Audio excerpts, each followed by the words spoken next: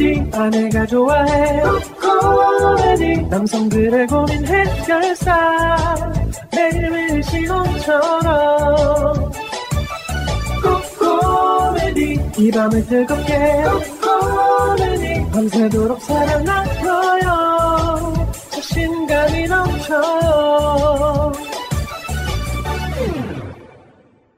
남성 기능 강화엔 코코메디 대표번호 080-255-0000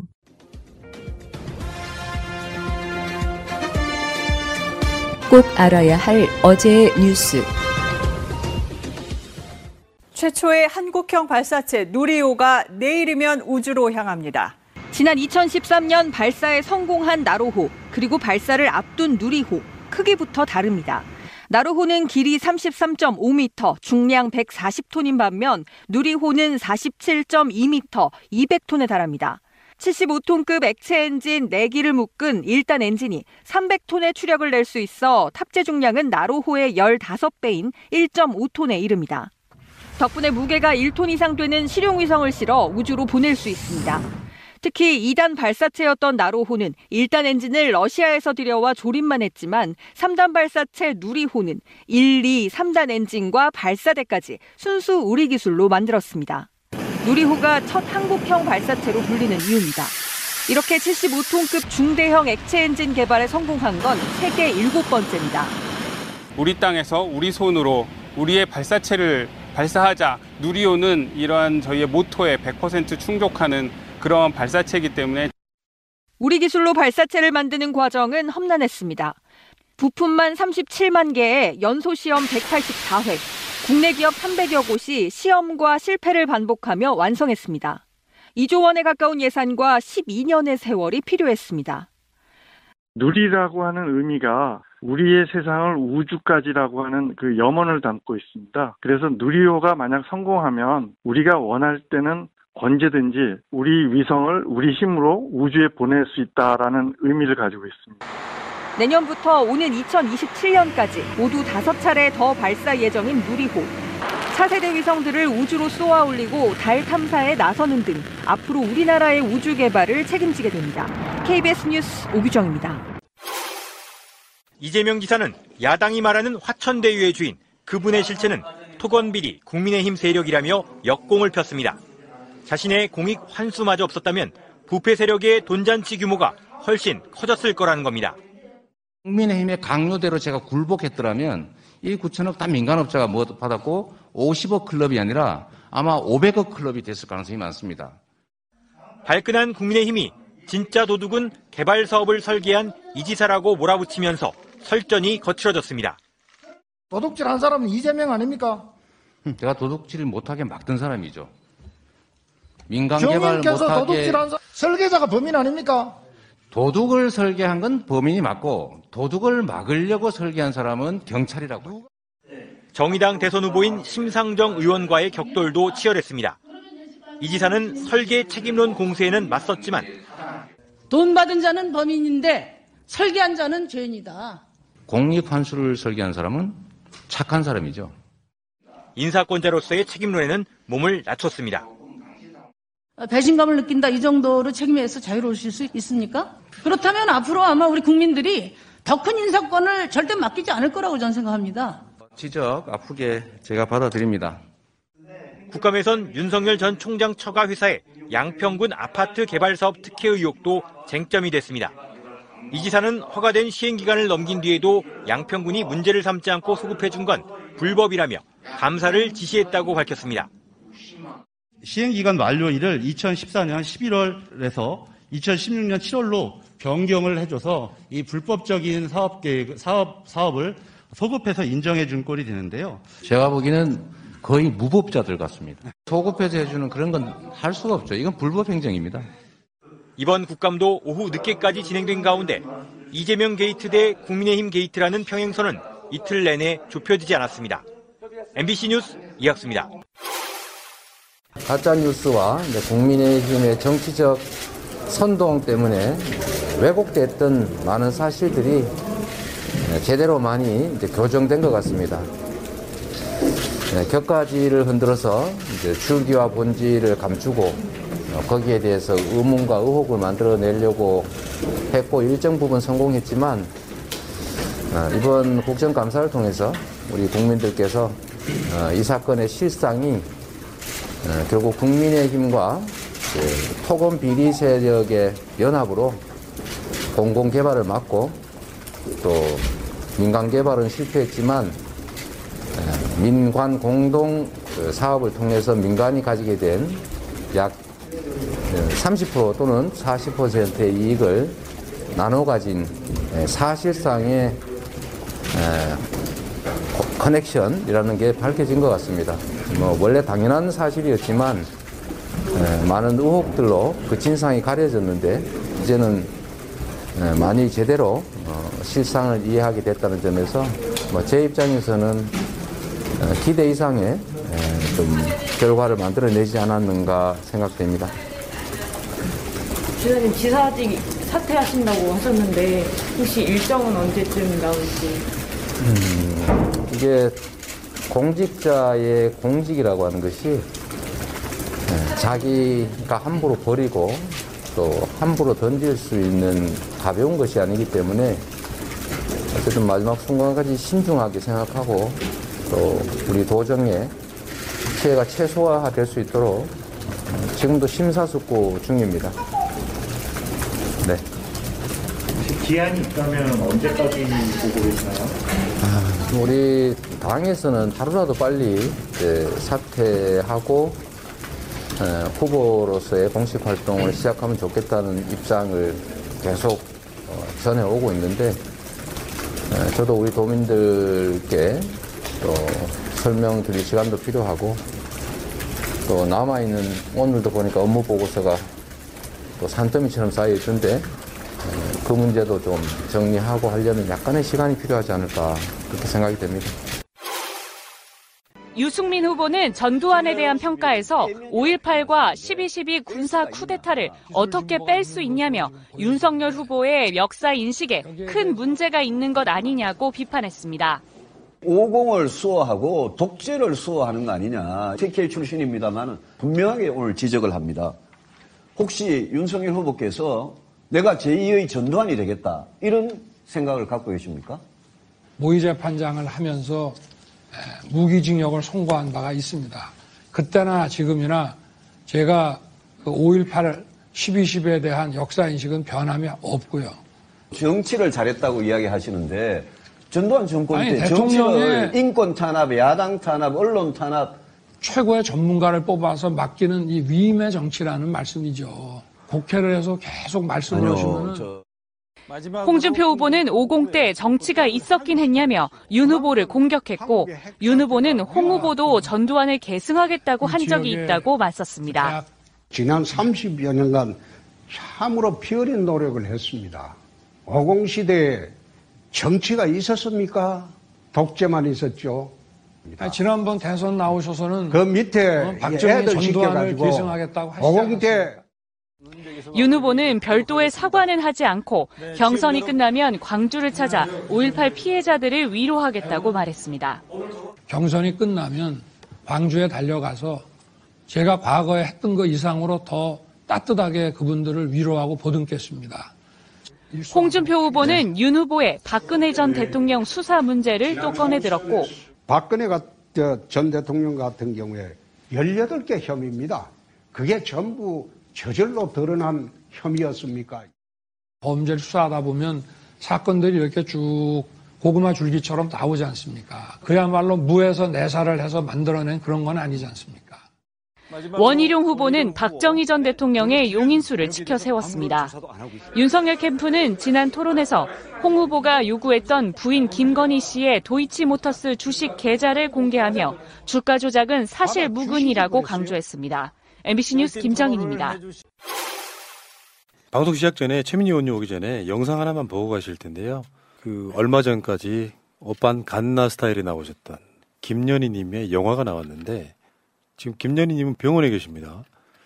그 영상 그리고 지금 새날 유튜브 홈에도 이 영상이 올라가 있는데 여러분들 관심 좀 가져주시고요. 저기 정치 이슈가 아니라도 여러분들이 클릭을 좀 많이 해주셔야 병상에서 지금 김연희 님 다 보고 계시거든요. 김연희 님은 간에 관련된 병을 치료할 수 있다는 말에서 브로커한테 서가서 한국으로 와서 다시 평양으로 돌아가게 해달라고 지금 11년째 주장하고 있는 평양 시민이에요. 탈북자가 아니라고요.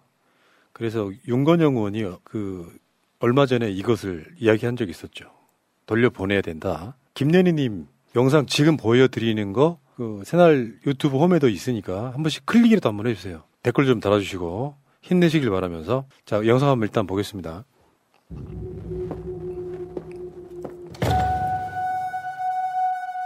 평양에서 살고 있었어요. 예, 남편하고 저하고 딸하고 너무나도 평온했던 것 같아요. 그래서 안정된 가정이었죠. 난 브로커한테 속아서 북의 요건을 빼앗기고 안 오겠다고 아무리 그랬지만 끝내 도망칠 수 없이 여기 잘못돼서 온 사람이다. 난 고향에 보내달라. 그걸 믿지 않는 거죠. 너 간첩 임무 받고 왔지. 대한민국 국민으로 살겠다는 서약서 한 장만 써라. 너 그거 쓰지 않으면 죽을 때까지 여기서 나갈 수가 없다. 국가보안법 위반 간첩, 국가보안법 위반 해합통신, 국가보안법 위반 잠입 탈출, 공문서 위조, 피고인 김여희. 이 사건 범행은 국가의 안전과 국민의 생명 자유를 위협하는 매우 중대한 범죄이다. 저를 사랑하는 부모님과 남편, 딸 품으로 돌려보내 주시기를 강경히 호소합니다. 미쳐도 못게 미쳐. 탈북자 아닙니다. 너 왜 탈북자라고 평양 그래? 시민이에요. 평양 시민. 이거 보여달라면 어떻게 내줘줄 수 있어? 한 번만 내 고향 사람 한 번만 만날게요. 엄마, 우리 딸 너무 보고 싶다. 엄마, 나 많이 있고 엄마. 엄마 제발 건강하고 나오라요.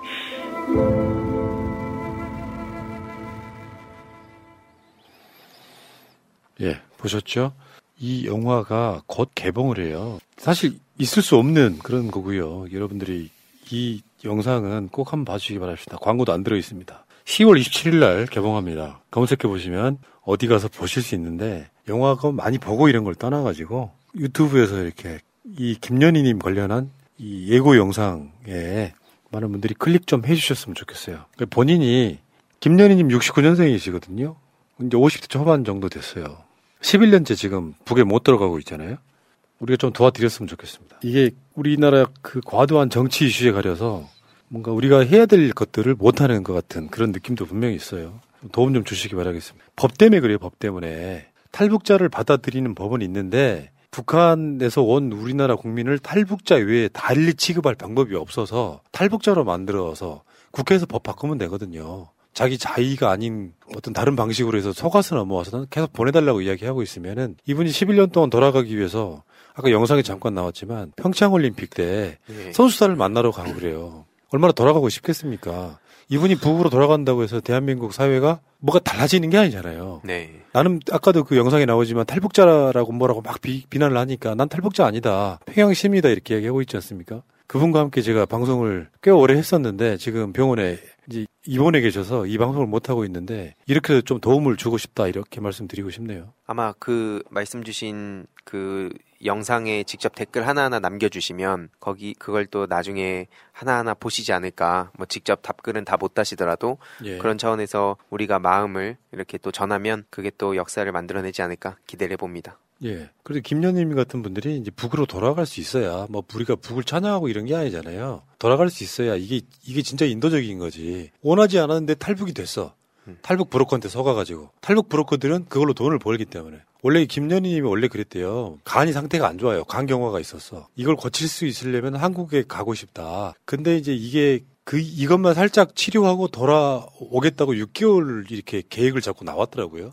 북에서 중국에 있는 브로커들이 그걸 금방 나올 수 있다. 돈만 받아 챙기면 되니까. 그래서 김연희님을 돈을 받고 한국으로 이제 보내게 돼요. 근데 국정원에 잡혀 있는 기간만 6개월입니다. 결국에는 11년 동안 못 들어가고 있다. 김연희님을 좀 여러분들이 도와주시기 바라겠습니다. 자, 최민희 의원님 오고 계시는데요. 최민희 의원님 오는 소리가 이렇게 요란해. 우리 민희 어서 와요. 우리 민희 어서 오세요. 예. 오시기 전까지 약 좀 팔았습니다. 그리고 오늘은 아크릴판을 치웠습니다. 우리 더 가까워졌다. 예. 첫 방송. 식당들 갔더니 다 지웠더라고요. 왜냐하면 그 백신 접종 완료자만 뭐 할 수 있고 막 8명까지 가능하고 하다 보니까. 화면에 예쁘게 나와요. 오늘이요? 네. 원래 예뻐요. 그렇죠. 원래 미남이지. 훈남들. 나의 훈남들. 아유. 우리 민이 하고 싶은 말 다 해.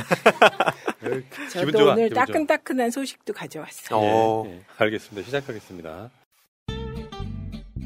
새날마켓 들어가시면 영세 중소기업 및 소상공인 힘내자 프로젝트가 있어요. 홈페이지 구축할 힘도 없고 이런 거 사용 못한다. 새날이 해달라. 지금 돈 없고 나중에 돈 벌어서 좋은 제품으로 보답할게 하시는 분들 빨리 지원하시라는 거고요. 자, 회원 가입도 좀 해주시고, 자, 오늘도 회원 가입 좀 가열차게 좀 부탁드리겠습니다. 소상공인 힘내자 프로젝트 있죠. 지금 여기에 여러분들이 좀 많이 신청 좀 하시고요. 우리가 최선을 다해서 홍보를 좀 해드릴게요. 지금 소문내 주소에 3군데 회사가 업로드 됐다고 합니다. 거기 가서 좀 구매도 좀 같이 해주시고. 이게 저희가 소상공인과 같이 하기 위해서 만든 마켓이기도 하니까 저희가 같이 입소문 내기 이걸 하고 있거든요. 네, 돈 없는 분들도 장사를 할 수 있게끔 도와드리고 싶어요. 여러분들 같이 한번 사회적 가치를 위해서 한번 연대해 주시기 바랍니다.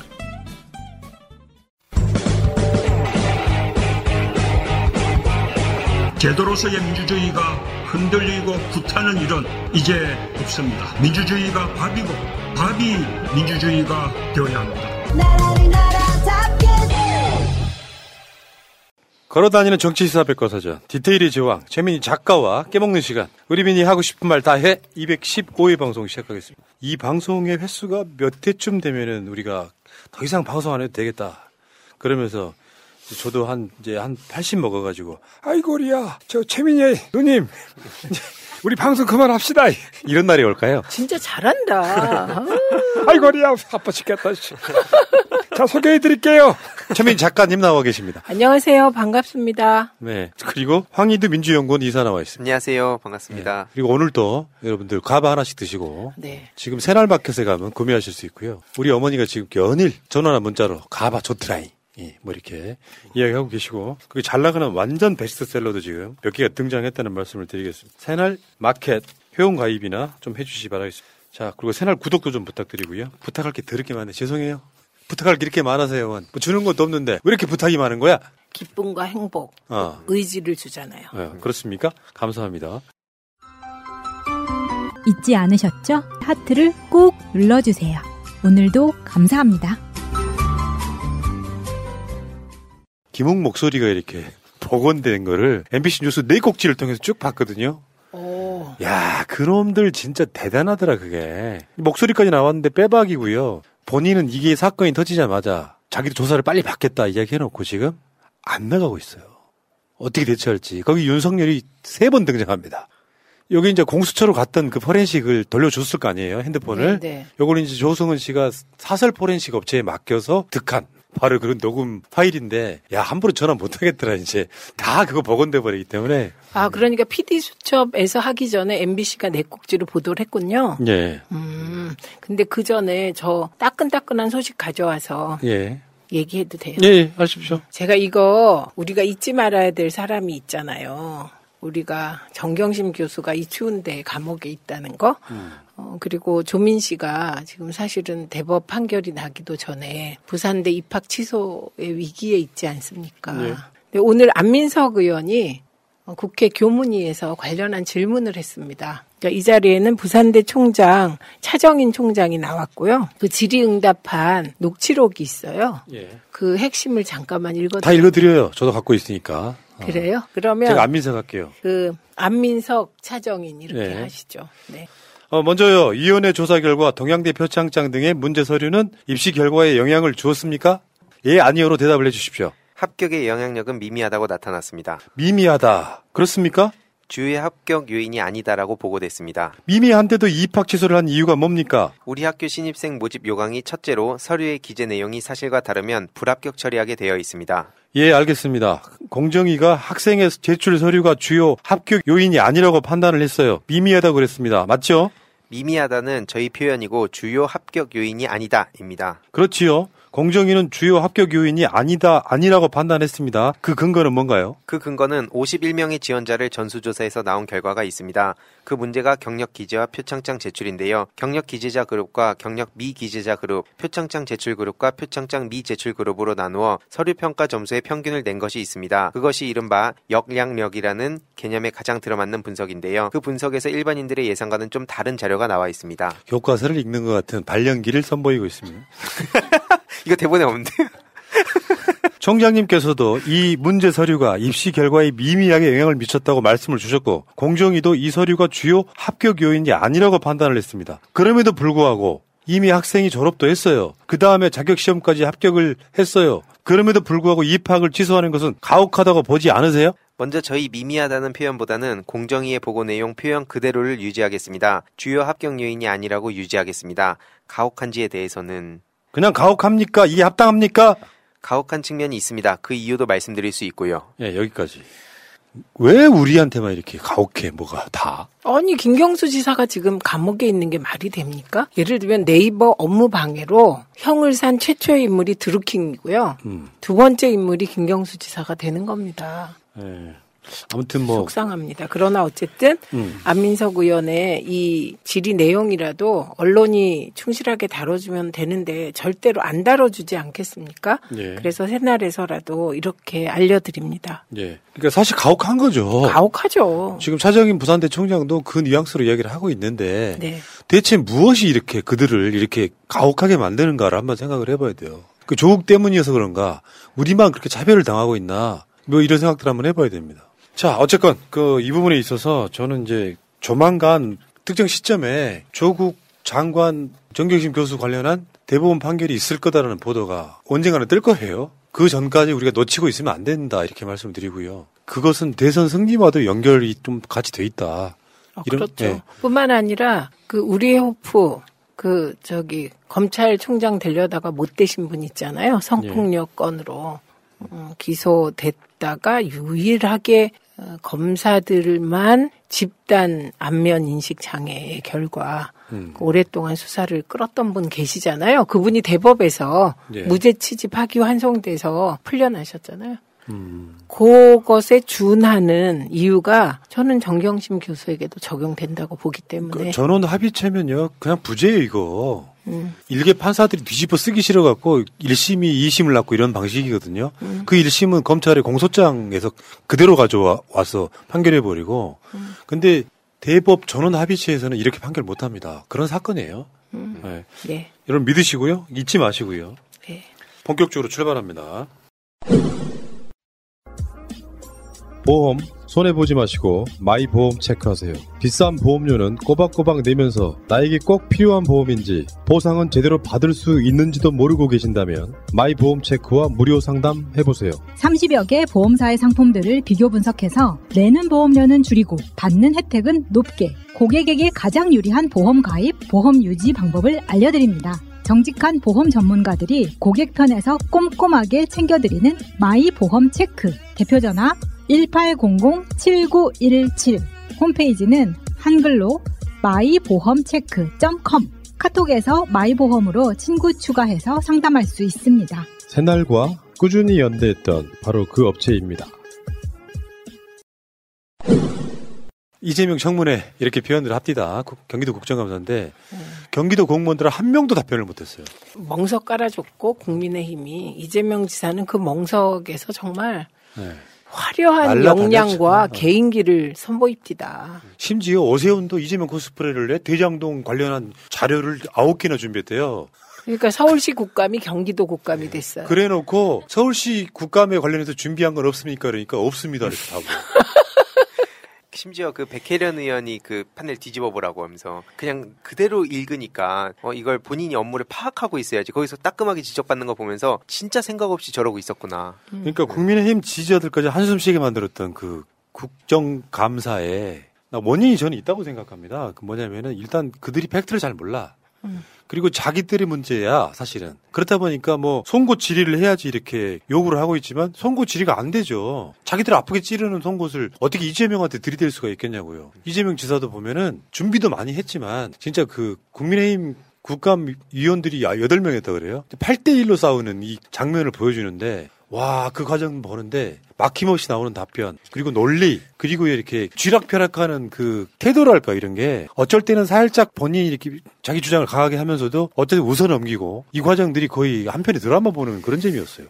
제가 디테일의 제왕이라고 이름을 지어주셨잖아요. 디테일의 황제를 만난 거죠. 그래서 기부합입니다. 이재명 후보님. 제가 디테일을 인정한 최초의 인물입니다. 제가 깜짝 놀랐어. 저는요 정말 깜짝 놀랐어. 어제 디테일에 예를 들면 어떤 장면에서 그 놀랐냐면 그 새누리당의 한 사람이 그 사람이 뭐 시장 했다는 사람인데 국회의원인데 이 사람이 이렇게 물어요. 당신이 구도심의 공원 사업에 뭐 그리고 등등의 5,500억을 환수했다고 자꾸 얘기를 하는데 법적으로 보면 그것은 기부 체납에 해당된다고 질문을 해요.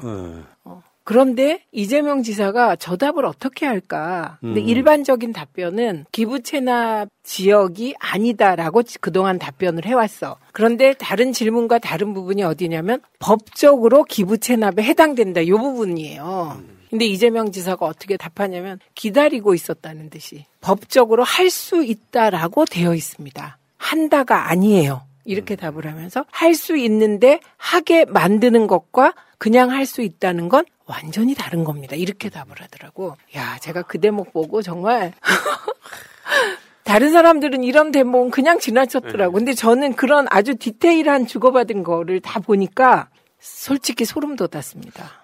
얼마나 잘했으면 안철수가 이렇게 이야기합니다. 악마적 재능이다.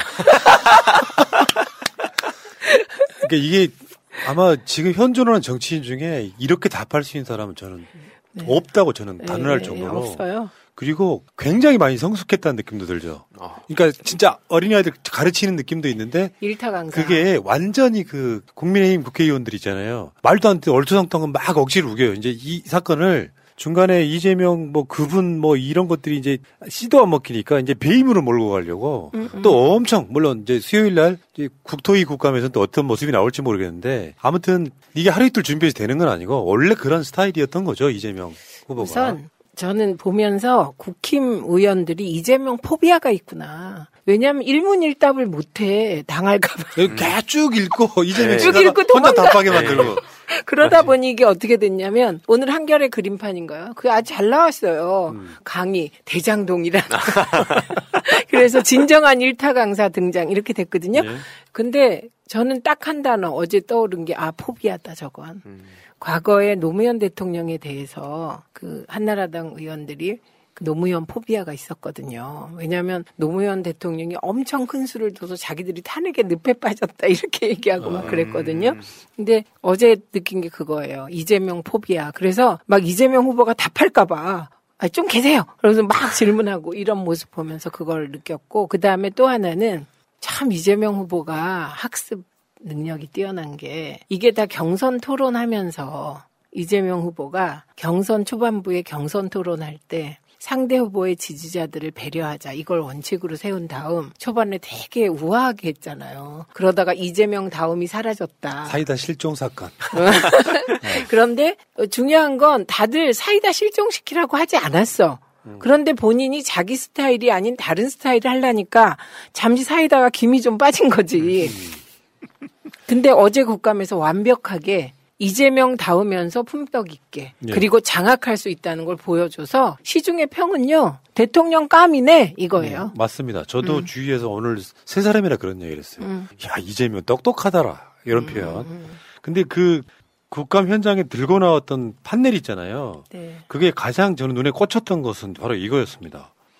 대장 지구 수익 배분 관련해서 민영으로 했을 때 또는 민관 합동과 공영으로 했을 때 이게 비교표가 있는데 2015년에 민간으로만 했을 때는 완전 민영했을 때는 민간 수익이 2015년 예상이 6,156억 그리고 민관 공동으로 했을 때 민간 수익이 뭐 1,773억 공공 수익은 4,383억 완전 공영으로 했을 때는 공공 수익이 6,156억이었는데 여기에 2017년에 6월 달에 1,120억을 추가 환수한까지 포함해서 지금 보니까 민간 수익 완전 민영으로 했을 때는 민간 수익이 9,575억 원이고요. 현재 민과 관이 공동으로 했을 때는 민간 수익이 4,072억, 공공 수익이 여러분 다 아시는 5,503억 이렇게 완전 공영으로 했다면 9,575억이었다 이렇게 정확하게 이거를 숫자를 갖고 나와서 설명을 해주니까 가장 눈에 확 들어오더라고요.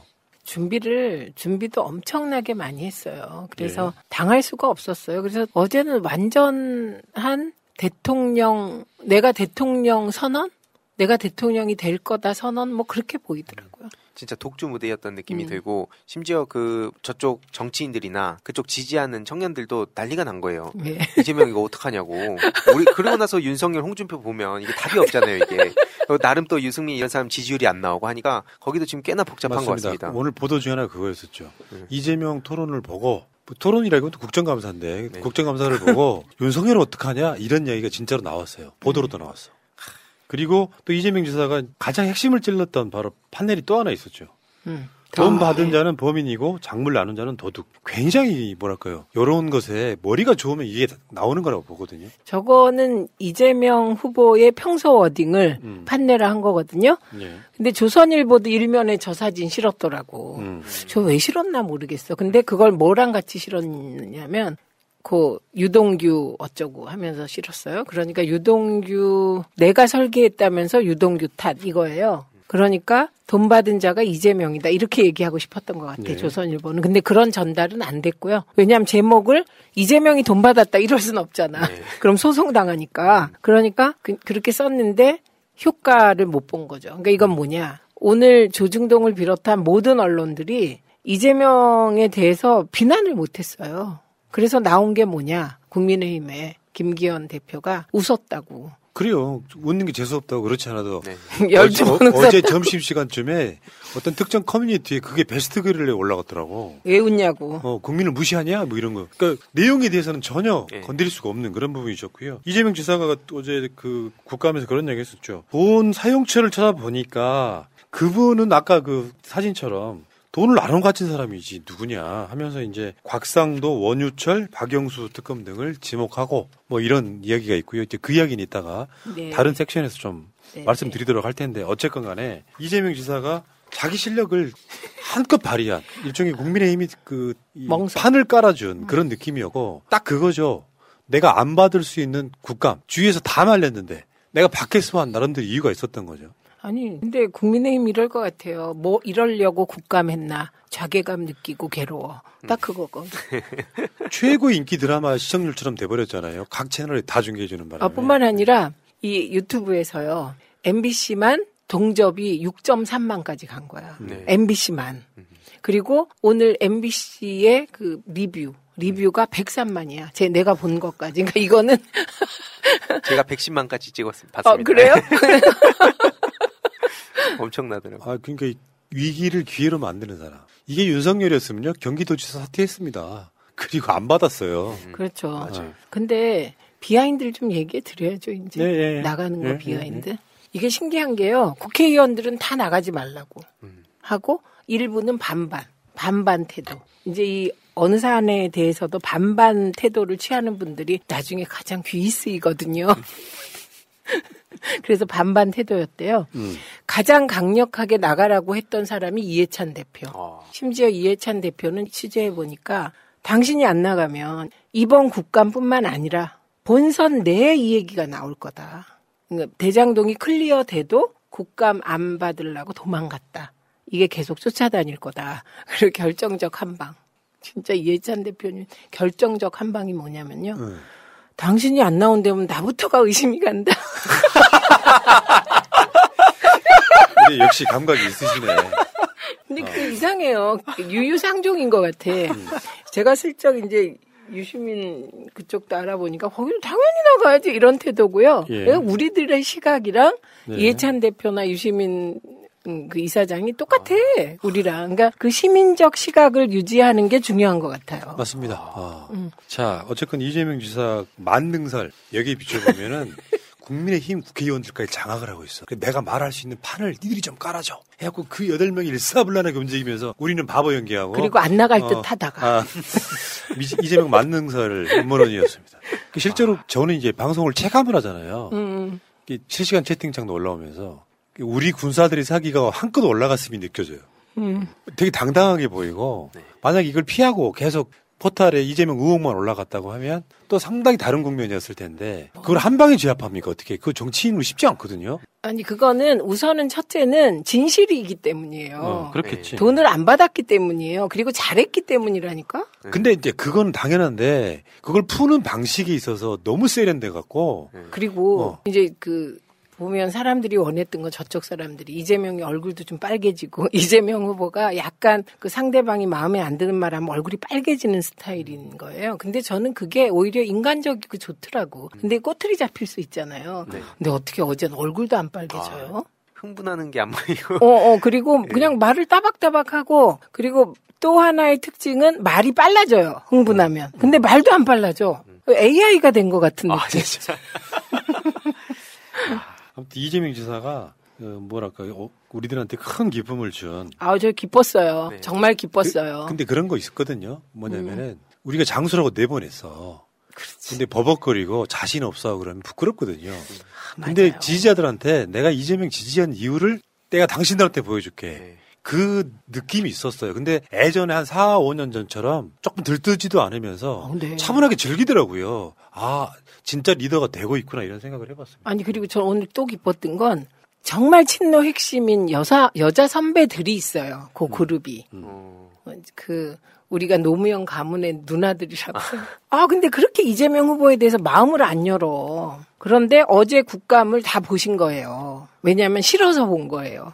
자기의 싫은 마음을 더 확인하려고. 후보가 됐는데도 싫어. 그런데 어제 국감 보고 나서 마음들이 다 바뀐 거야. 내가 이재명을 잘못 봤다 이렇게. 그래서 제가 오늘 만나고 너무 기뻤어요. 아주 알겠습니다. 큰 기쁨 주셨어요. 알겠습니다. 큰 기쁨 준 빅재미를 주신. 맞아. 내가 정치인들 지지한 게 참 잘했다는 느낌을 줄 때. 나 진짜 어제 뿌듯했어. 알겠습니다. 자, 근데 그 사건은 한 방에 뒤집혔죠. 김용판의 조폭, 뇌물 사진, 조직폭력배가 이재명 경기도지사에게 거액의 뇌물을 건넸다는 사진, 요거를 이제 일단 딱 걸었어요, 이렇게. 김용판은 아침 일찍 출근을 하면서 룰루랄라, 오늘의 모든 스포트라이트는 내가 나다. 받는다. 이거 단독 건졌다. 이 국정감사장이 와서 딱 내밀었는데 이것부터가 조작이었다는 거죠. 저는 그 심정 알거든요. 제가 국회에서 특정을 많이 했잖아요. 그날 아침이 되면 의원실 전체가 긴장하고 우리가 이제 분위기를 풍기거든요. 그러면 기자들이 다 우리에게 스포트라이터가 와. 그럼 오늘은 나에게는 바로 그날인 거지. 그런데 이렇게 한 시간 만에 그쪽에 박완순과 누군가도 경찰 출신. 네. 김용판도 경찰 출신이에요. 네. 그러니까 지금 저것을 조작해가지고 박정우가 2018년에 돈 자랑하면서 걸었던 저 사진을 그대로 갖고 와서 이 돈이 이재명한테 준 돈이다. 요것은 지금 오늘 또 민영배 의원이 이제 제보 받았다는 얘기가 국민의힘 전체에서 지금 이 사건을 이런 식으로 조작하려고 했다라고 하는 제보를 받았다. 그러니까 실수가 아니라 알고 있었다는 이야기를 하더라고요. 알고 있었는데 질렀으면 그건 진짜 기만일 뿐만 아니라 바보죠. 왜냐하면 이게 네티즌 수사대가 국회의원 보좌관 몇천 명보다 더 뛰어나다는 거, 그거를 몰랐다는 것인데 저는 이건 정확하게 이재명 죽이기 기획 정치 공작일 가능성이 높다고 생각합니다. 그래서 제가 오늘 이탄희 의원 페북에까지 쏟아가가지고 이탄희 의원이 김용판 사퇴하라고 썼더라고. 그 밑에다 열받아서 댓글을 달았어요. 개인의 사퇴로 끝낼 일이 아니다. 이건 나는 정치 공작일 가능성이 크다고 보고 도대체 박철민이란 자는 왜 이 가짜 돈다발 사진을 줬는지, 왜 자술서를 뒀는지, 누구랑 접촉해서 어떻게 해서 이 공작에 가담했는지부터 이건 수사해야 되는 사안이라고 생각하고 면책특권 폐지법을 빨리 발의해달라. 이렇게 그러니까요. 댓글로 썼다니까요. 내가. 잘했습니다. 잘했죠. 예. 채통 없이. 근데 그 조폭이라고 하는 친구가 이제 내 얼굴 까도 된다 하면서 얼굴을 공개를 했단 말이에요. 문신 보세요, 이게. 옷이 아니야. 나 옷인 줄 알았어. 문신. 근데 이것도 이제 계속 미스테리인데요. 일단 얘 이름이 박정우였다가 나중에 개명을 해요. 지금 감옥에 있어. 근데 90년생이란 말이에요. 12년 조폭 생활을 했어. 18살 때부터 뭐 깡패였다는 얘기다. 뭐 이런 좀 뭔가 좀 이상하게 안 맞아 좀. 10대도 한참 어렸을 때부터. 아니 그러니까 적어도 그 핵심적인 그것도 이재명 시장이 변호사 시절에도 유명했답니다. 한 번 물면 놓질 않았대요. 아, 그 이야기가 뒤에 나오니까요. 아니 그런데 18살에 그 중요한 일을 시키냐고. 그러니까 일단 그 첫 번째고 두 번째는 그러니까 현찰로 전달했다는 거잖아요. 20억을. 20억. 이재명 20억 클럽 당첨 축하해. 근데 가장 중요한 게 조폭 이야기하지 않습니까? 네. 그게 아마 SBS 그것이 알고 싶다에 뭐 코마 트레이드 이번에 코마 트레이드 그 이준석이라고 하는 친구가 KBS한테 폭로했던 게 그거였었잖아요. 이재명이 관련된 거 무조건 불어라 막 해가지고 했던 바로 그 이준석이 네. 이 박철민이를 지금 고소를 한다고 하는 건데 네. 그래서 이제 국정감사에서 그 조폭 연루설 관련해가지고 수원 경기 남부청 행안위 그 국정감사에서 김원준 경기 남부경찰청장이 이야기해요. 조폭이라고 할 정도면요. 경찰들이 관리를 하거든요. 특정 지역마다. 우리 관리 리스트에 없다. 이건 조폭이라고 볼 수 없다. 이런 얘기잖아요. 네. 그런데 조폭은 하긴 한 것 같다. 뭐 이렇게 얘기하는 그러니까 국제 마피아파의 관리 대상이 아니라는 거예요. 40명 정도엔 안 들어간다. 그러니까 문신 새기고 나왔다고 해서 다 조폭이 아니라 그냥 양아치일 가능성이 되게 높은 거죠. 근데 이게 이재명을 지금 뭐 이미지화 시키면서 뭐 조폭과 연관성을 계속 제기하고 있잖아요. 네. 윤석열도 오늘 조폭이 대통령 백 믿고 판치는 나라 뭐 그런 말 했죠.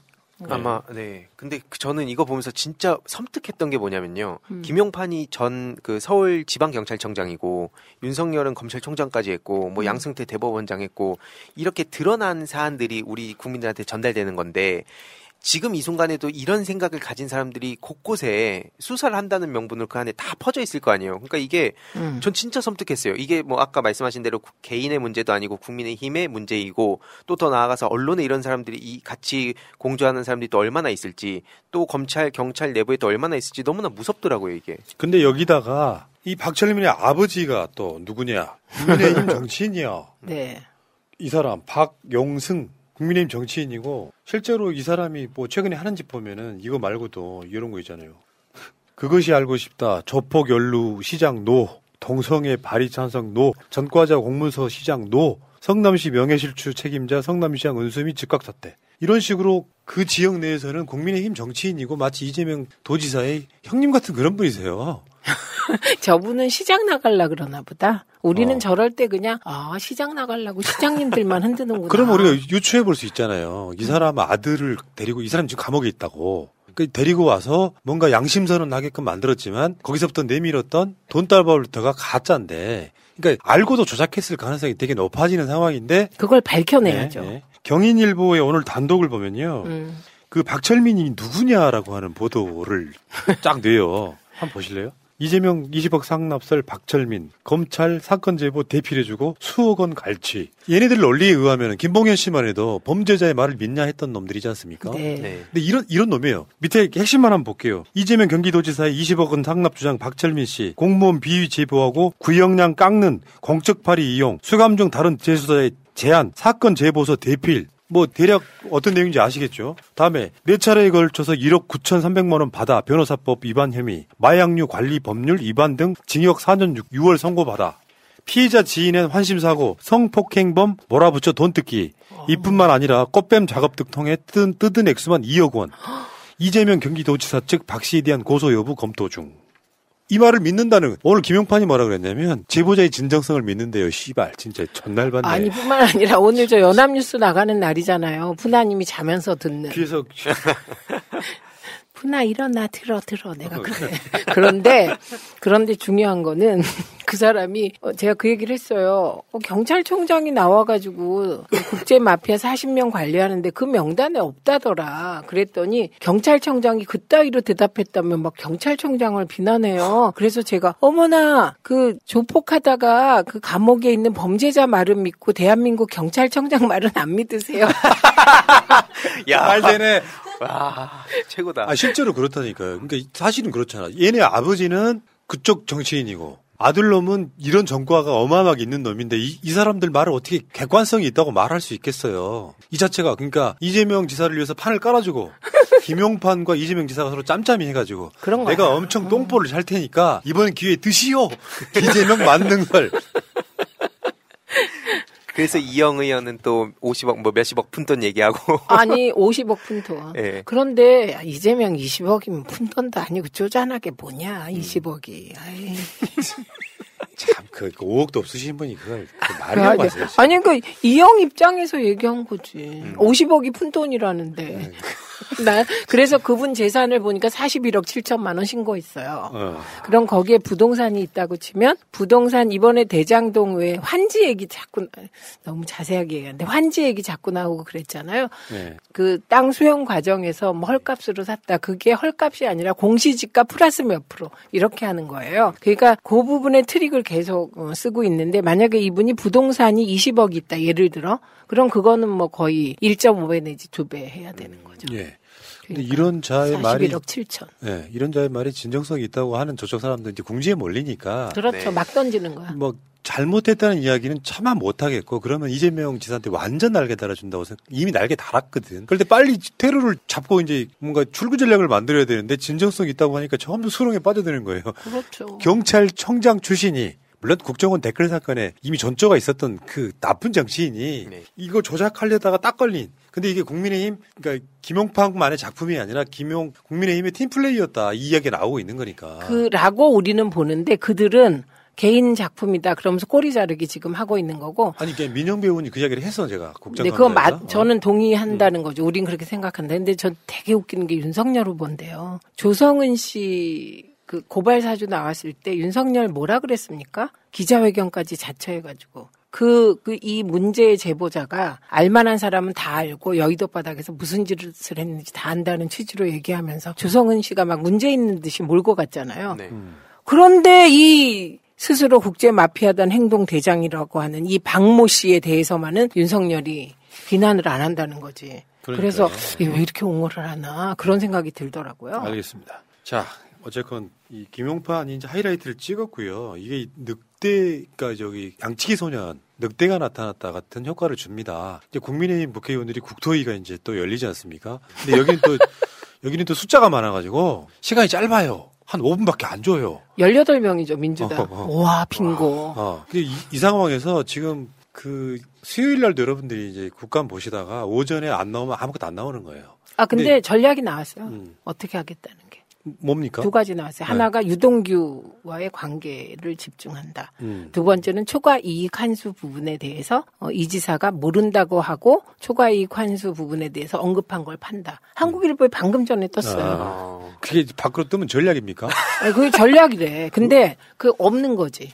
내가 보기에 한국일보가 너무 답답해서 훈수 두는 게 아닌가. 답답해서. 그런데 여러분 여기엔 또 다른 코드가 있습니다.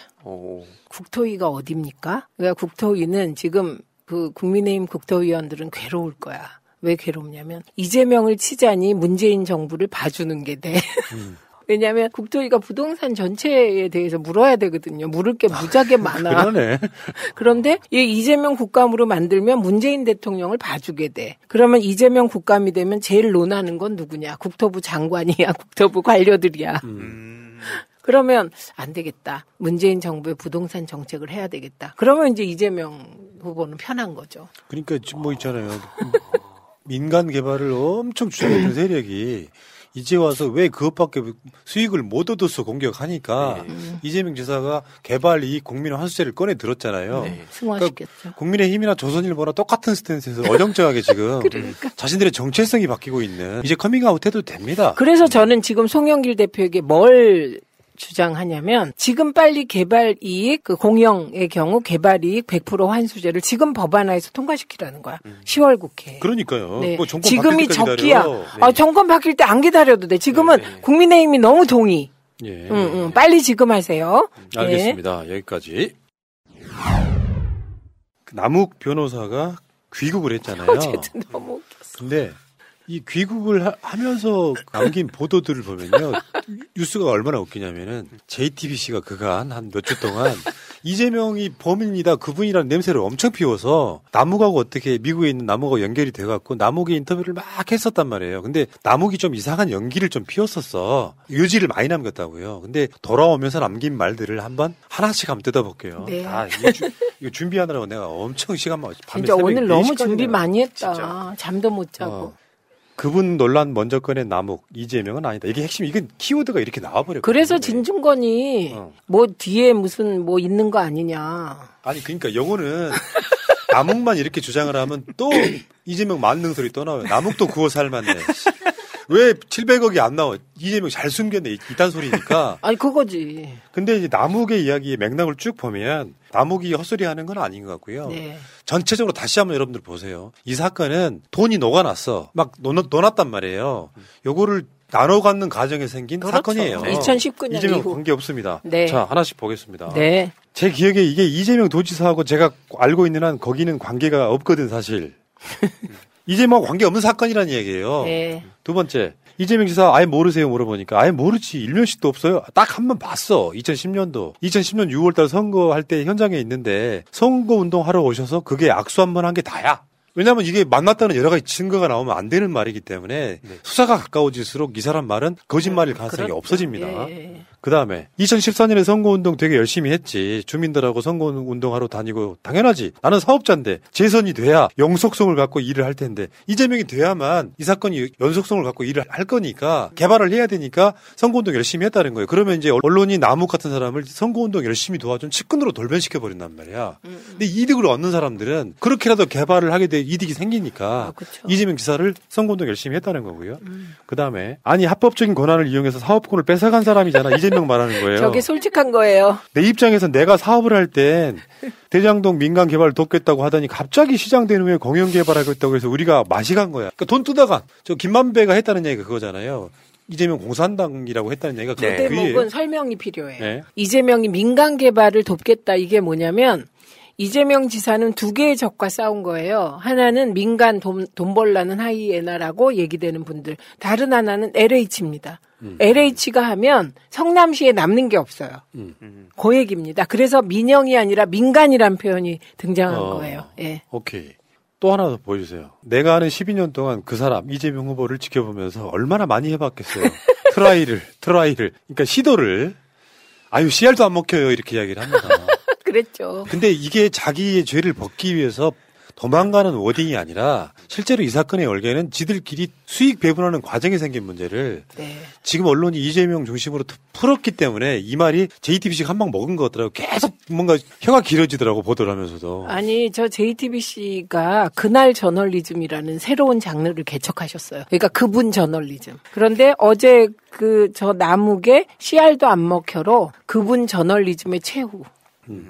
JTBC 저널리즘은 새롭다니까. 그분 저널리즘. 예. 그러니까 이게 어느 정도 개연성이 있다면 물론 여기 유동규라고 하는 고리가 있긴 한데 어느 정도 개연성이 있다면 퍼즐을 맞출 수가 있는데 그냥 유동규의 개인 비리 이 정도로 끝날 수밖에 없는 상황들이 지금 계속 만들어지고 있고요. 게다가 유동규도요. 그 1억 현금 4억 수표를 받았다 그랬는데 그 수표가 남욱 자기 사무실에서 나왔잖아.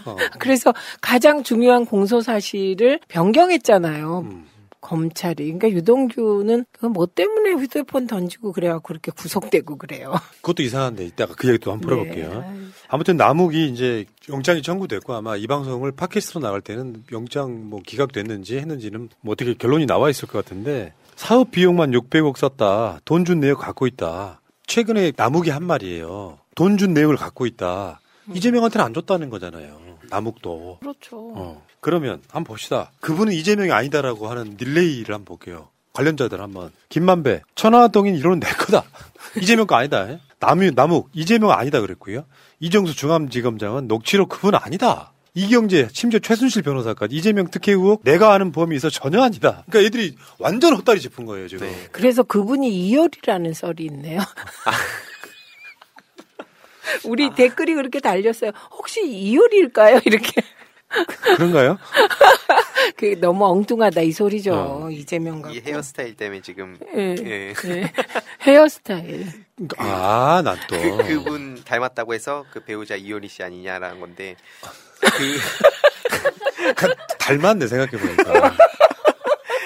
근데 진짜 저는 이걸 보면서 솔직히 뭐 언론 말할 것도 없고 지겨울 정도고 진모 씨라든지 이 조국 전 법무부 장관을 비난했던 사람들이 공교롭게도 지금 이거 똑같이 지금 흐름이 가고 있지 않습니까? 그 비난하면서 앞장서서 그 조국 전 장관 무조건 나쁜 놈이라고 규정하고 온갖 그 배설물들을 언론이 받아쓰게 한 사람들이 똑같이 지금 이재명 지사를 그렇게 몰아놓고 지금 여기서 민망해야 될 건 전 언론뿐만 아니라 그들인데 그들은 또 쏙 빠져나가고 있잖아요. 이들 같이 엮어야 되는 생각. 아까 그분 저널리즘. 그거 마치 이런 거 같아. 저 화천대유 보면 저들이 이렇게 그룹 짜서 이렇게 기획 세워서 여기저기 다니면서 해먹듯이 지금 얘기한 그 진모 씨하고 그 몇 그룹이 그 조국, 이재명 그다음에 뭐 이렇게 몰려다니면서 하는 것 같아 거기도. 흐름이 똑같아진 것 같아요. 네. 그러니까 지금은 분위기가 그분이 아닌 건 확실해졌고 이제 국정감사에서 어느 정도 벗겨졌어요. 그러니까 이제 모든 분위기를 배임으로 몰고 갑니다. 돈 받은 사람 아니면 배임이지 뭐 이런 식으로 말도 안 되는 거고. 자. 그러면 대한민국 행정한 사람들은요 대부분 배임으로 다 걸려. 근데 배임은 어떻게 보면 증명하기도 힘든 범죄예요. 냄새만 존나 피우는. 아니 그래서 그 배임은 다 무죄 났어. 네. 김기춘도 무죄, 조윤선도 무죄, 우병우도 무죄. 예. 직권남용 배임 무죄. 여기서 가끔씩 등장하는 그 포털에 등장하는 진중권 가장 헛다리를 짚고 있더만 지금 보면 이제는 아예 검찰 기소장을 보고 있는 듯한 발언을 하잖아요. 내가 봤더니 어쩌더라. 제발 그런 사람 좀 데려다가 기사 좀 쓰지 마라 이 새끼들아. 차라리 내 걸 써, 내 걸. 아니 그게 뭐냐면 다른 사람들은 그렇게까지 안 하는데 네. 그냥 해서 그래요. 휘겔리다올리가 2년여간의 연구개발 끝에 클로렐라 CGF 앰플을 드디어 런칭했답니다. 클로렐라 CGF 앰플은 이미 시벅톤 오일과 클렌징 오일을 써보신 분들이라면 누구든지 그 제품력을 인정하시는 휘겔리다올리가 만든 고농축 앰플이에요. 클로렐라의 신비한 비밀은 다름 아닌 하루 24시간 동안 자기 몸체의 10배 이상 성장한다는 점. 이 놀라운 성장력의 핵심 열쇠가 바로 CGF. 우리말로 번역하면 클로렐라 성장 촉진 인자랍니다. 망설이지 마세요. 클로렐라를 중심으로 휘겔리다올리 자체 특허 출원 성분을 함유한 클로렐라 CGF 앰플로 여러분의 피부결, 피부광, 피부톤이 단번에 개선되는 놀라운 효과를 지금 바로 느껴보세요. 미백, 주름 개선 효과는 기본. 심지어 여드름균 99.9%의 향균력과 피부 진정 효과까지 갖춘 진정한 명품 앰플. 클로렐라 CGF 앰플이니까요.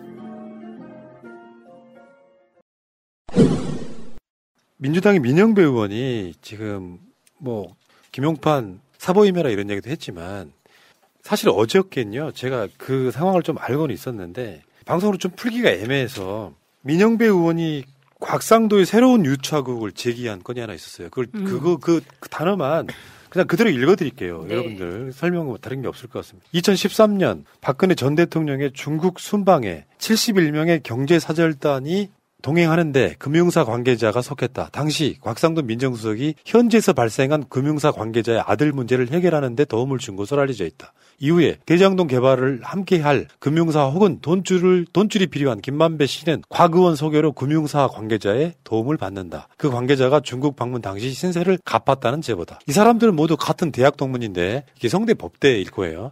이들만이 아니다. 바로 최순실이라는 이름까지 등장한다. 초기 대장동 사건에서 등장하는 부산저축은행 사건 당시 변호인은 박영수 특검 수사검사 윤석열 전 검찰총장이다. 대장동 자금 흐름이 이상하다는 것을 확인하면서 둘이서 사건을 축소해서 덮었다는 썰이 거론된다. 됐다. 박 특검과 윤 전 총장의 연결고리가 김만배 씨라고 알려져 있다. 그래서 곽상도 패밀리 가운데 그분이 있었다는 것이다. 돈 받은 자에게 그분이 있다. 그분도 범인도 모두 저쪽에 있다. 돈의 흐름을 쫓아야 한다. 김만배가 챙겨야 할 곽상도 패밀리는 누구인지 어떤 도움을 어떻게 받았는지 규명하는 것이 화천대유 게이트를 밝히는 진실이다. 이렇게. 저 은행이 H은행이라는 거죠. 예. 그리고 또 하나는 지금 윤석열 전 총장 아버지 집 사준 분 있잖아요. 누님. 그분이 중요한 인물일 수도 있다는 제보가 계속 들어오고 있습니다. 예. 그러니까 실제로는요, 제가 생각했을 때는 윤석열 씨가 상당히 깊숙이 개입된 사건이다. 이재명 치려다가 윤석열이 범인인 게 드러날 가능성이 없다. 전 그렇게 봅니다. 그러니까 그 윤석열 전 총장 부친 집, 그걸 하필 김만배 누나가 샀는데 그 김만배 누나가 마당 넓은 집에서 강아지 키우려고 샀다고 했잖아요. 네. 근데 전세 줬다는 얘기가 있잖아요. 네. 그렇게 말이 틀려지면 그걸 파고 들어가면 되죠. 예. 어찌됐건 지금 이 사건은 이재명 지사가 한 700억 정도를 해드신 게 아니냐라고 출발을 했지만 사실은 검사들의 이유가 뭐가 됐든 간에 뇌물에 가까운 지금 곽상도 아들도 뇌물 관련해서 수사를 하고 있거든요. 그래서 모든 게 사실은 지금 이 사건은 김만배는 그냥 바지 정도 느낌이고 거기 등장하는 모든 사람들이 검사 게이트일 가능성이 높아지고 있어요. 특수부 검사 게이트라는 주장이 이미 나왔었죠. 요거예요. 지금 이게 송기현 의원이 준비한 건데 고문 자문 명령 지급 수수료 189억 화천대유 법률 고문 자문 이창재의 검사, 박영수 검사, 김순남 검사, 이경재 검사, 강찬우 검사, 김기동 검사 정혁 리스트 350억, 대장동 50억 클럽 의혹, 곽상도 검사, 최재경 검사, 박영수 검사, 김순환 검사, 권순일 제외하고는 다 검사예요. 그러면 대장동 게이트는 검사 게이트라고 보는 게 맞지. 저 50억 클럽이 지금 김만배 발 50억 클럽만 나와 있잖아요. 근데 정영학 발 50억 클럽이 또 있다는 거예요. 그리고 거기에 국힘의원 2명이 들어있다. 그렇죠. 라고 김만배가 검찰 조사에서 얘기했다고 주장하고 있잖아요. 근데 그거 안 나오고 있잖아요. 그것도 좀 공개하시죠. 그러니까 이 사건이 이재명한테 덮어 씌우려고 했는데 선거 때문에 나와. 저쪽이 계속 나오고 있는 상황이라서 계좌 추적을 안 하고 있다는 썰이 굉장히 유력하게 지금 설득력을 얻고 있다 이런 거고요. 그리고 국정감사에서 서범수라고요. 서범수. 김범수는 우리가 알지 않습니까?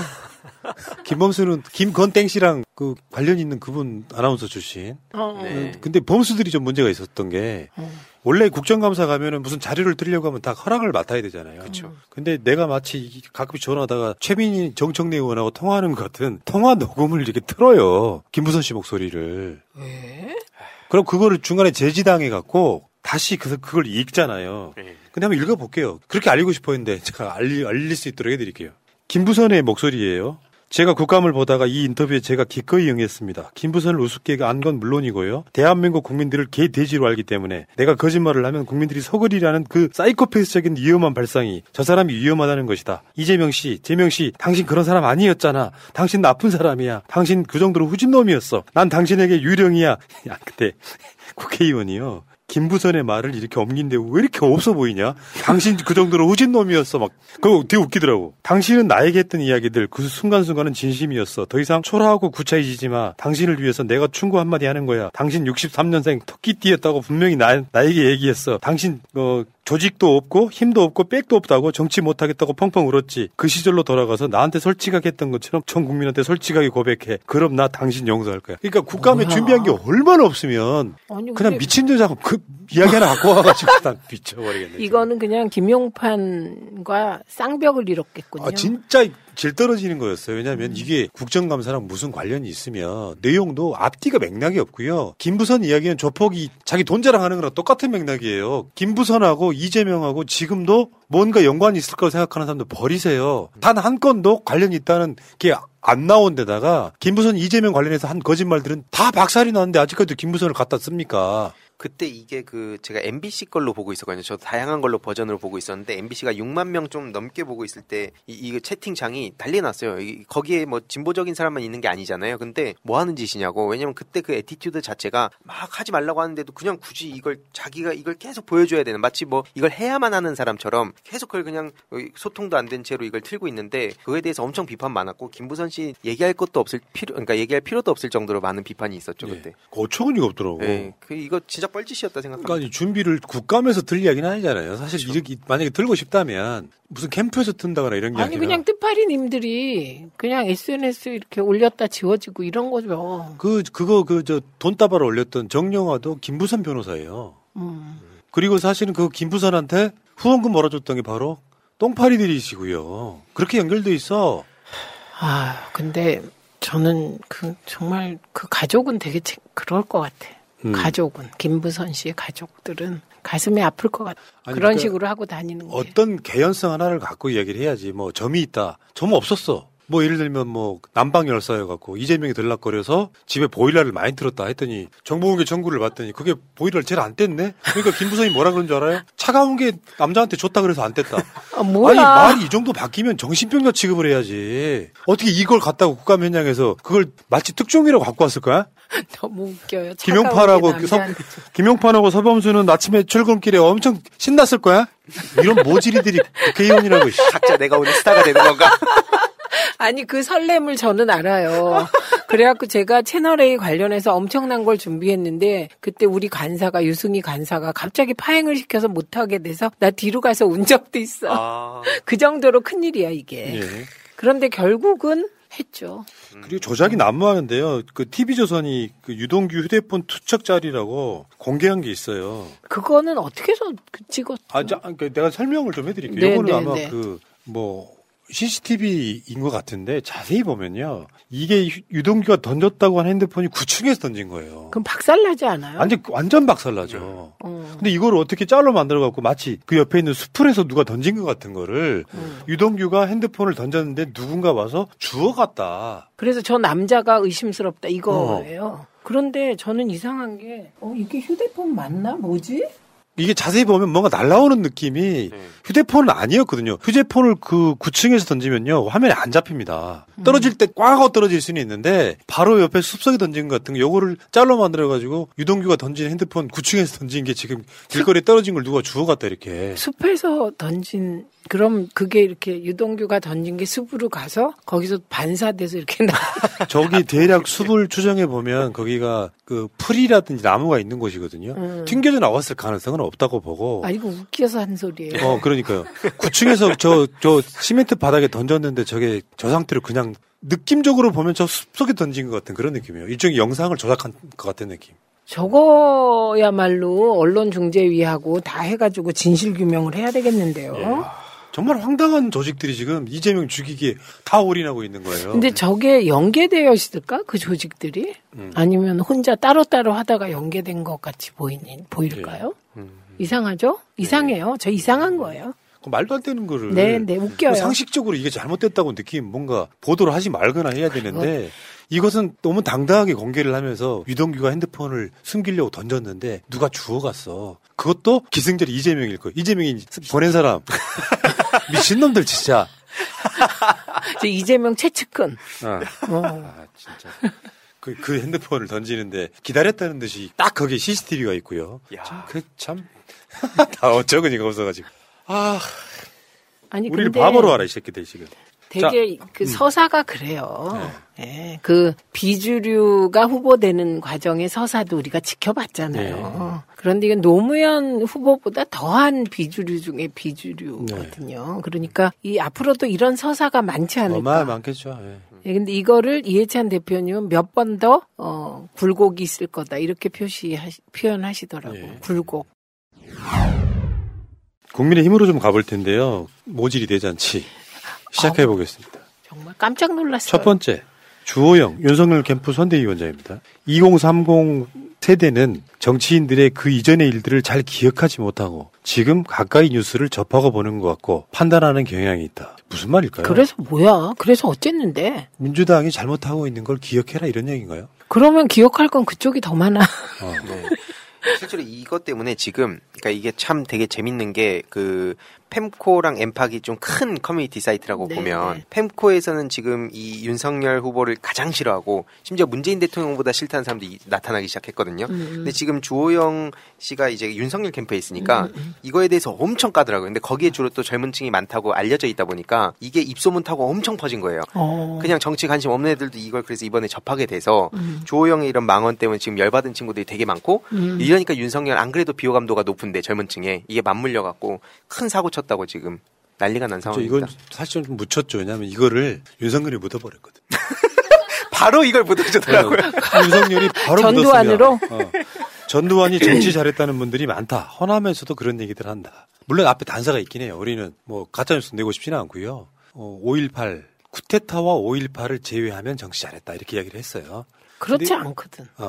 그렇지. 그러니까 예를 들면 사실은 이게 이재명 지사가 뭐랄까 국정감사에서 너무나 디테일하게 말을 잘하니까 그 뒤에 가면 어떤 얘기가 있냐면 전두환은 군대 조직을 이끌어봐서 그 조직에 대한 리더십이 있는데 나머지 자기가 모르는 분야는 뭐 경제든 누구든 맡겼다라는 그 전체적인 맥락이 있기는 해요. 그것처럼 정말 그 얘기가 뭐냐면 우리 엄마 아버지들한테 우리가 정말 귀에 따갑게 들었어요. 민주화되니까 세상이 왜 이렇게 시끄럽냐. 전두환 때는 조용해서 좋았다. 전두환 때는 물가가 싸서 좋았다. 그래서 지금 우리가 그 뒤로 경제가 힘들어진 거예요. 그때 자율적으로 풀고 그 민간에게 이양해야 될 때 끝까지 관치 경제로 쥐고 흔들고 물가도 자연스럽게 조절해야지 발로 꽉꽉 밟아가지고 나중에 집값도 엄청나게 오르지 않았습니까? 그 얘기를 하고 있으니 이 사람은 몇 년대에 살고 있다? 80년대에 살고 있다. 그래서 안 되는 거고 저는 왜 전두환 얘기했는지 알아. 이게 중요해. 여러분이 어디서도 못 들은 평론.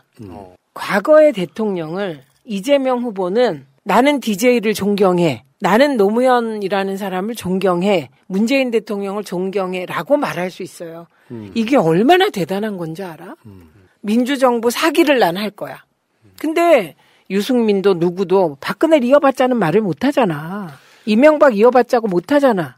그거예요. 그러니까 찾다가 아무도 못 찾은 거야. 지금 저쪽은 후보가 생각해 보세요. 나 이승만 이어받을래. 어머, 그럼 저 사람 독립 친일파를 보유하고 이랬어. 이승만계 최재형. 그러니까 그 다음에 그러니까 제 말은 박정희를 본받을래. 이 말도 못해. 왜냐면 박근혜 딸이 탄핵당했어. 김영삼 IMF로 완전 나라 거덜냈어. 이명박 사기꾼으로 감옥에 있어. 그러니까 겨우 그나마 자기가 보기에 제일 하자가 덜한 게 찾은 게 전두환인 거예요. 근데 전두환은요, 예를 들어 아까 말씀하신 거죠. 정치를 잘했다고요? 뭐냐면 군사 독재로 말년에는 자기가 그러니까 법을 안 바꾸겠다, 헌법 안 바꾸겠다 이런 짓거리를 했던 그 전에 전두환의 추징금이 어디서 나올게요? 기업들한테 삥 뜯어가지고 그때 2천억인가 3천억인가 내 기억에 4천억인가까지 올라가는데 그건 전두환 노태우를 합쳤을 때 얘기인지 모르겠는데 그렇게 해서 뇌물을 받은 자예요 일단은. 그때 그 성금을 많이 걷었죠. 네. 여기에 예를 들면 전두환의 긍정적 측면이 굳이 있다라고 설명을 하면 지금 시대에는 전두환 같은 리더십이 불가능하겠지만 막 이거 있잖아요. 막 독재를 하면서 막 꽉꽉 눌러잡고 민주화하는 사람들 막 때려잡고 그게 어떻게 정치를 잘한 겁니까? 훈아님. 네. 제 말은 우리는 DJ, 노무현 대통령, 문재인 대통령이 다 본받을 만한 존경할 대통령이기 때문에 이재명 후보는 행복하다는 거예요. 나는 민주정부 사기를 하겠다 이렇게. 네. 그런데 그쪽은 없다는 거야 롤 모델이. 공감해요. 좀 진짜 공감해. 진정으로 좀 세게 해주세요. 사퇴하겠습니다. 근데 전 이거 되게 진짜 중요한 분석이라 보는 이유가 그냥 괜히 하는 얘기가 아니라 그러니까 왜 그러냐면 우리 쪽에서 지금 민주당 정치인들 대선 후보뿐만 아니라 우리 쪽 정치인들도 그러잖아요. 정치인들도 나 문재인 대통령 이 비판 못하고 다 좋아한다 그러고 속으로는 모르지만 다 겉으로 그렇게 하는 이유가 대중들이 사랑하는 정치인이니까. 그렇지. 근데 저쪽에서는 나 박근혜 얘기 못하잖아요. 일부만 빼고는. 그러니까 그걸 보면은 그런 분석에 저도 공감하고. 그래서 찾다가 전두환이 찾은 거라고. 아니 이게 자기가 이제 전두환이 경남에서 태어났지만 합천에 태어났지만 기반은 TK란 말이에요. 네. 거기 펴왔겠다고. 그렇지. 윤석열이 5.18 묘지 가서 즙 짜서 눈물을 흘렸다고. 우리 국민들 불쌍하다고. 그랬던 놈이 저 지역 가서는 꼭 지역 감정 유발하는 거지. 그 발언한 현장의 영상을 보면 거기 오신 어르신들이 난리 나요. 좋아가지고 전두환에 대해서 이야기하니까. 왜냐면 보수 세력들이나 나이 좀 드신 분들한테는 전두환 노태우가 저렇게 돼 있는 거에 대해서 약간 좀 뭐랄까 자기들 스스로가 부끄러웠던 측면이 있거든요. 근데 대선 주자가 나와가지고 그런 식의 이야기하니까 막 박수치고 난리 치는 거야. 예를 들면 이런 거지. 그 기저에 뭐가 있냐면은 전두환 때는 과외가 없었다 같은 거. 하긴 이재명 후보도 전두환의 그 대학 입시 정책으로 인하여 그 과외를 금지하면서 대학에서 생활비까지 주는 장학금이 있어서 전두환 덕분에 대학 갔다 그랬어요. 전두환이 집권한 게 40년 전이에요. 그러게. 그때는 그게 군사 독재니까 가능했죠. 지금 시절 군사 독재 시절로 돌리면 그냥 문재인 대통령이 안 했으니까 이재명 후보한테 그냥 부탁이나 해버리니까 독재하라고. 하면 막 총으로 쏴 죽이고 사형시켜버리고 지금 극우 유튜버들 싹그리 잡아다가 징역 한 10년씩 때려버리고 조작사건 극우 유튜버 그런 거 난 결사 반대했어. 아니 그러니까 이게 좀 모자란 거예요. 왜냐하면 속마음이 그렇지라도 2021년에 대선 후보로 나온 사람은 그런 이야기를 할 수가 없는 거예요. 하나님 그거보다 지금 다들 저 국민의힘이 이것까지 미처 생각 못해서 그렇지 그동안 서진 정책 오늘로 말짱황입니다. 그 당은 그동안에 광주에 얼마나 공을 들였어요. 네. 근데 오늘로 말짱황. 저도 덧붙여서 이 윤석열 씨, 그러니까 일단 기본적으로 군사 쿠데타랑 5.18을 빼고 말하는 건 말도 안 되는 거라 생각하고 이준석 대표한테 전 이거 입장 계속 물어봐야 된다 생각해요. 그렇죠. 민주당 누군가가. 왜냐면 그래서 이거에 대한 이준석 대표의 견해가 어땠다는 게 계속 분명히 이제 요리도리 또 말장난 하겠지만 그런 기록들을 남겨놔야 나중에 니네들 청년들 앞에서 공정 외치고 이런 게 실제로 그 과정들 코스들이 이러이러했다라는 걸 보여주는 차원에서 민주당 누가 얘기했으면 좋겠다. 아니 민주당 연구원 이사님이 하시면 돼요. 저는 해도 뭐 언론이 아니에요. 공개적으로 물으세요. 그리고 우리 이제 삼촌교육대 보내실 겁니까? 이렇게도 좀 묻고. 저는 욕할 때만 언론이 받았었는데 제가 뭐 공개 질문해도. 그러니까 윤석열을 욕하면서 감히 제1야당 1위 후보를 욕을 해. 저를 욕할 때만. 제가 막 공개 비판하면 이런 거 안 써주고 제 욕 먹을 때만. 그렇죠. 그런 게 있어요. 보수 어르신들이 박정희가 공과 이야기 하잖아요. 네. 경제 발전시켰다고. 민주주의 국가에서 독재를 한 것만큼 그 사람의 과가 있습니까? 바로 그런 거예요. 아니 저는요 전두환이 제 인생을 이렇게 만들었다니까. 제가 얼굴이 하얗는데 까맣게 만들었어. 감옥 갔다 오니까 얼굴이 까매지더라고. 속을 끓었다는 소리네. 끓탕하죠. 감옥에 있으면 1초가 1시간 같아. 네. 근데 그 중에 일부를 잘한 느낌을 갖고 이야기하는 게 아니라 윤석열이 해명을 뭐라 그랬냐면 뭐 전두환이 다 잘못했습니까? 이렇게 저 이야기를 했다고. 제일 똑같다. 노정열도 하던데 더 똑같다. 윤석열을 그 성대모사하는 방법을 배웠죠. 어떻게 해요? 독학으로. 이게 특히 혀를 얼만큼 여기다 갖다 대야 목천장에 갖다 대야 그 목소리가 나오는지 알아버렸죠. 아무튼 전두환이 다 잘못했냐고 물어보면 그런 자랑을 왜 하냐 그러면은. 그렇죠. 처음에 지가 이야기할 때는 쿠데타와 5.18을 빼곤 다 잘했다고 이야기했다가 지금은 그게 내 진위가 왜곡됐습니다 이렇게 하면서 전두환이 다 잘못했냐고 이야기하는 게 말이 되냐고. 이게 지금 마치 우리가 모여갖고 얘기를 하다가 사람이 다 잘못하는 건 없으니까 박근혜가 잘한 것 좀 얘기해보자. 그랬어요. 네. 그랬더니 한 명이 아무것도 안 했잖아. 최소한 4대강은 안 했잖아. 삽질은 안 그렇게 일 안 하니까. 그러니까요. 그러니까 보수에는 아까 이해찬 대표님 얘기도 잠깐 나왔지만 보수에는 그런 큰 어르신이 없다는 게 진짜 그렇죠. 되게 저쪽에서 내부에서 심각한 문제인 것 같아요. 그렇죠. 그러니까 이제 어르신이 되고 싶으신 분이 선배 갔다가 어깨를 툭 치고 말이야. 이게 딱 어떤 느낌이냐면 그때 그 홍준표 뒷모습에서 느껴지는 게 깜짝 놀랐어. 진짜. 그게 제일 웃겼어. 그래서 홍준표 속마음 들어가 보면 알아요. 씨발놈이. 왜냐하면 그 느낌은 어떤 느낌이냐면 김웅이 검사를 그만두고 윤석열 만나러 갔을 때 딱 그 느낌이에요. 잘해보자. 고발 사주 잘해보자. 근데 진짜 멋있게 똑같아. 보스 같아. 어. 근데 이게 어떤 사람이 그러더라고. 저거를 장유유서로 보면 안 된대. 검찰총장까지 한 사람과 못 올라간 사람의 차이래. 검사와 총장의 차이. 윤석열이 선배네요. 그렇죠. 넘사벽이라는 거야, 검사들에겐. 그리고 이제 자기가 했던 말들이 있어갖고 이제 윤이 되는 경우가 꽤 많은데요. MB 박근혜 수사는 정치보복이 아니다. 노무현 수사는 어리석은 대통령이 한 거다 뭐 이런 식으로 말을 이상하게 막 꼬던데. 자기는 그 수사와 상관없다고 그랬는데 유승민 캠프에서 반박했던데 가족 수사했잖아요.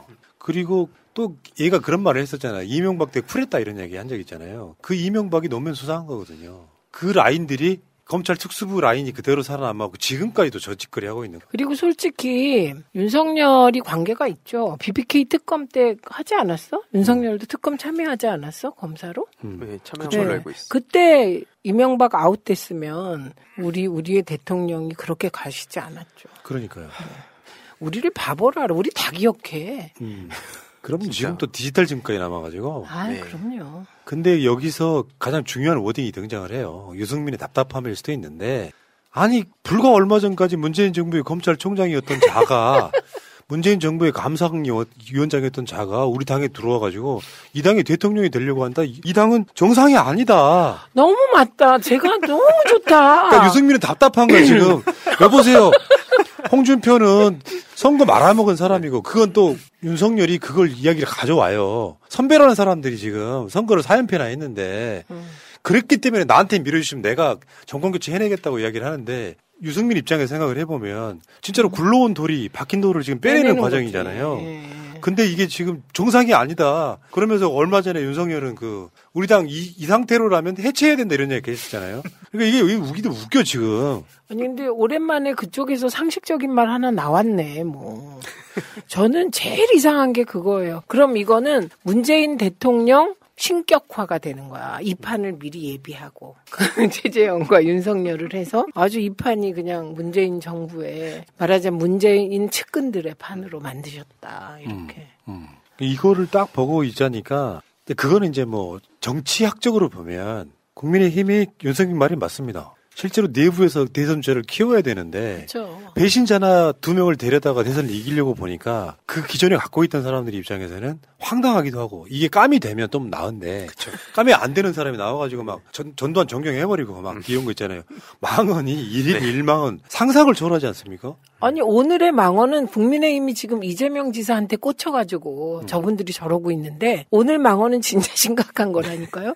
그동안에 그나마 광주에 공들이고 무릎 꿇고 울고 이준석 광주 가고 이런 거 한 방에 날리는 저신기. 요게 패미들 논리로 보면 2차 가해, 3차 가해, 4차 가해 계속하는 거거든요. 그렇죠. 몇십 차 가해죠 진짜. 예를 들면 박원순 시장이 치적도 있다는 모 변호사가 그런 얘기를 하면 피해자는 생각 안 하냐면서 피해자는 멀쩡히 살아있는데 2, 3차 가해라고 이야기하는 거 그거랑 같은 논리인 거예요. 그들의 논리로만 맞아요. 그리고 갖고 노는 느낌? 뭐 그런 거고 저는 좀 아까 유승민 얘기를 들으면서 민주당은 진짜 대단하다. 이게 주류가 이렇게 바꿔가는데 이번에는 갑자기 변방에서 혼자 커가지고 딱 후보가 나타나고 말이죠.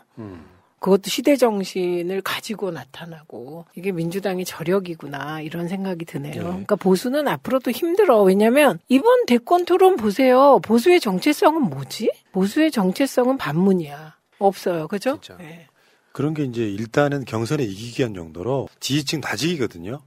근데 문제는 본선 가면 이게 위험해지는 거. 그래도 민주당은 경선에서도 기본소득 갖고 싸우잖아요. 진짜 여기는 정책 하나 없는 상태에서 수소가 뭔지도 모르는 홍준표 씨. 수소가 뭐하고 수소 H2O예요. 용감하게. 저도 아는데 물.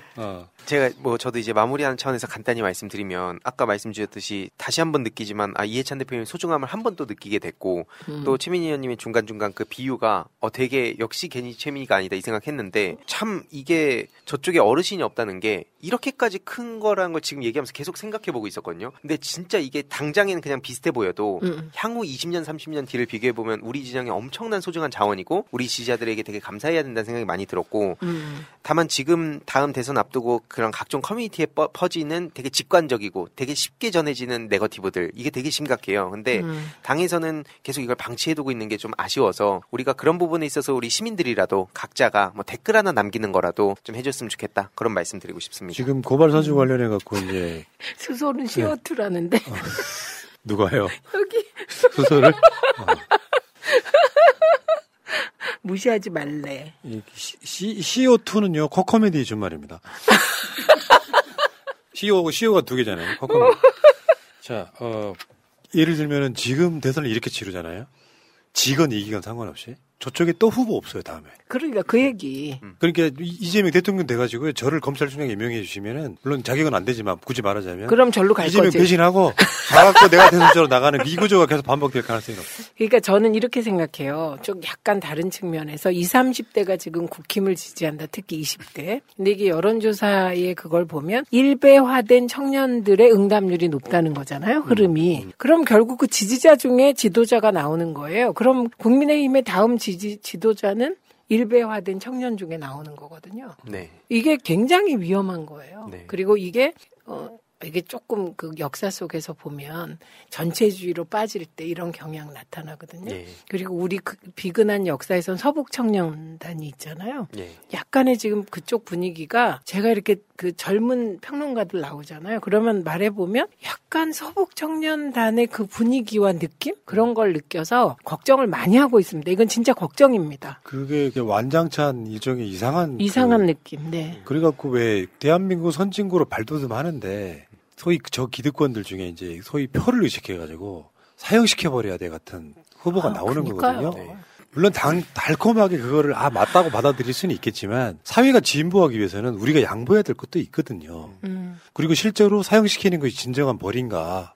그래서 우리나라 법도 있잖아요. 사면이 불가능한 종신형 이런 거를 만들어야 된다는 주장이 나오고 있거든. 아예 못 나오게 만들어 놓고 어떤 경우에 사면 안 돼야 되는. 사면 안 돼. 그러니까 갑자기 가슴이 그 단어만 들어오지? 그치, 사면. 최민희 의원님 빼고.